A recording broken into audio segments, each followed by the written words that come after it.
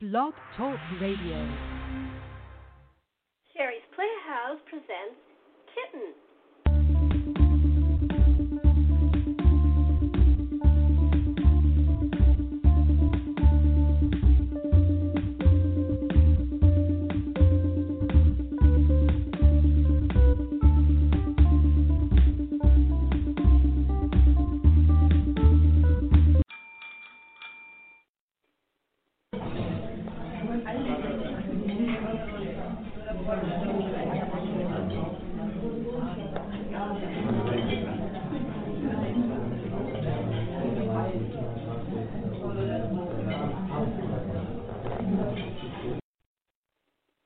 Setting: a coffee house in the late 80s, very comfy with couches and tables, where you can play chess or just talk to people instead of staring into computer screens and ignoring each other. 3 people are on the couch talking very seriously. They are all very into the discussion as a waitress comes up to heat their coffee, which they have in actual ceramic mugs. Here you go.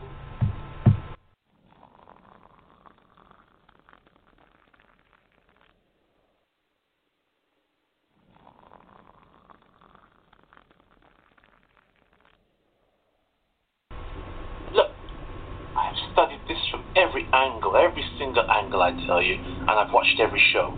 I should know.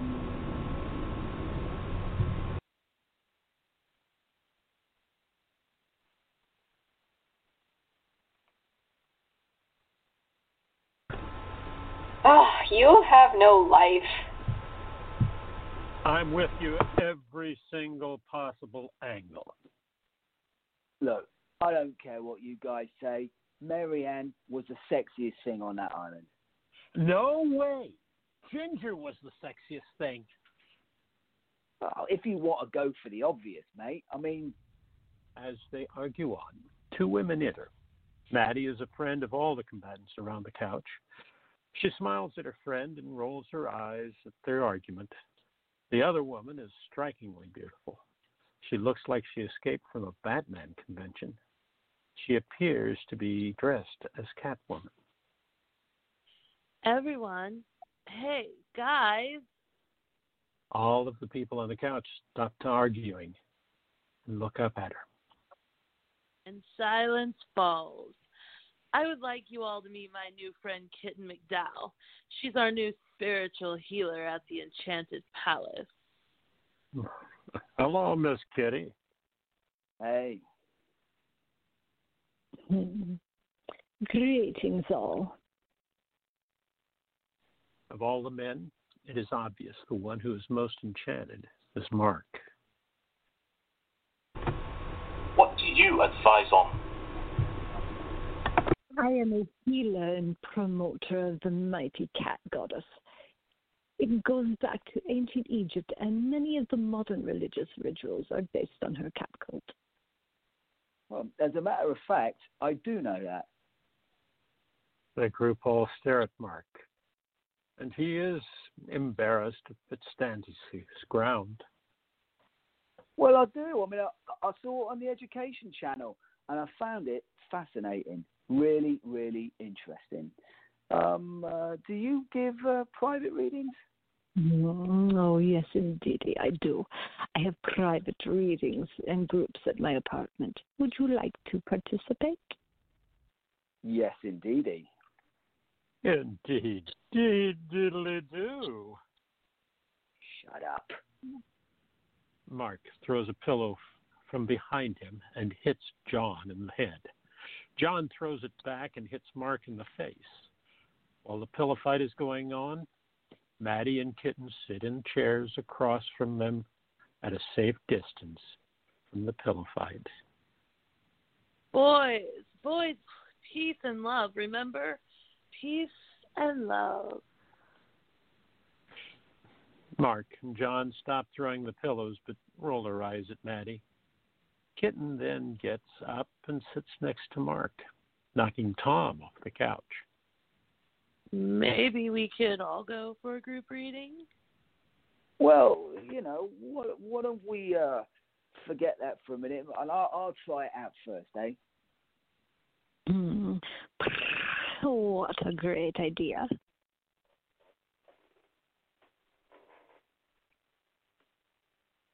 Kitten's apartment. It is a cat haven.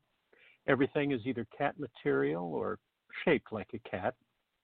All the statuary are cats, and there is a huge cat statue by the door. There are 3 cats in the apartment. Each has its own little throne that they are sleeping on. The couch is appearing to be a huge cat basket with lots of pillows. Sound of keys as Kitten enters, followed by Mark.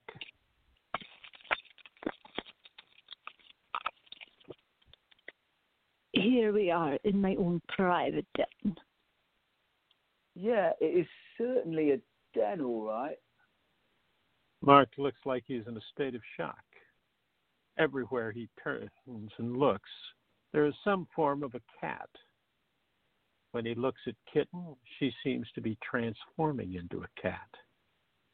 Kitten curls up on the couch. She is stroking the furry arm and looks alluringly at Mark. Come on, Mark. Sit down. Get comfy. She pulls Mark onto the couch and curls against his side, stroking his hair. Interesting apartment.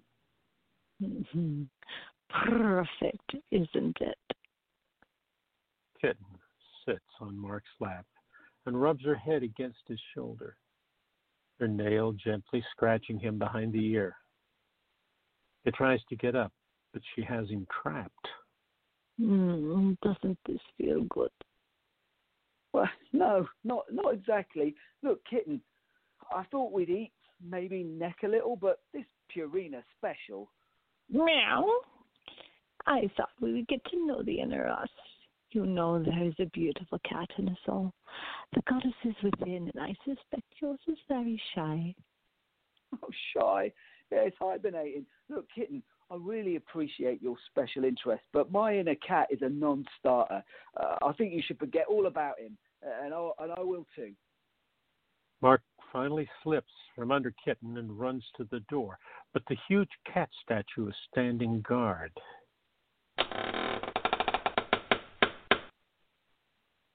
He feels like it's about to attack him, and he screams. Oh, bloody hell. That is my patron saint. You can see she is protecting us from intrusion. Yeah, and prevent escape. Would you please call a Big Kitty off? Kitten slithers off the couch. She is pouting. She walks to a switch on the wall which pulls the cat to the side of the door. Very well, Mark. You may withdraw. It is a shame. I am sure it is within you. Oh, thanks. Goodbye. Forever. Mark opens the door and runs as if the big statue of a cat was going to chase him. Kitten closes the door and looks at her icon. Too bad, my princess. It seems we have found another chicken within a cat suit.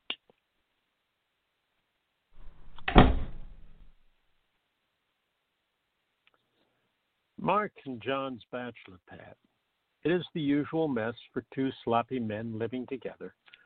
There is some good furniture, if you can see it under the clothes and empty pizza boxes and beer cans. John has a script in his hand and is practicing. No, your underwear is not white enough. No, your underwear is not white enough. Really, it's not. No, I can't improvise with this. That is how I lost my last job. Mark comes into the apartment. He does not look at anything but the couch. He throws the papers and pizza cartons onto the floor and flops down on it. He puts both hands over his face. Hey, so did the fur fly? Mark removes his hands and looks balefully at John. I guess you could say that. Really? Cool. How far did you get? Let's just say I barely escaped with my life as I know it, intact. All right. Not like that, you goof. Oh. Yeah, I ended up with furballs inside my mouth. John, really, this woman is weird. Like scary weird, not cool weird. She actually thinks she's a cat. And she wanted me to find mine, my inner cat. I just shuddered and escaped with my life. I mean, this place looked like Catwoman's lair in Batman. Well, that is kind of cool. John, that is cool if you're at Batman Con, not on a date. No, this was truly frightening. John finally got it and was full of sympathy. Why don't you relax and I will make you my famous bad date recovery dish? Spaghetti and garlic toast. Midnight? It's medicinal. Hey, what were you rehearsing? Oh, that was a new commercial, but I am waiting for the sides for a revival of a play. I'm really excited about that. Oh, cool. What play? It's T.S. Eliot. Oh, which one? Cats. You bloody moron. Oh, flipping. We fade out as Mark chases John around the apartment with the eye of the tiger.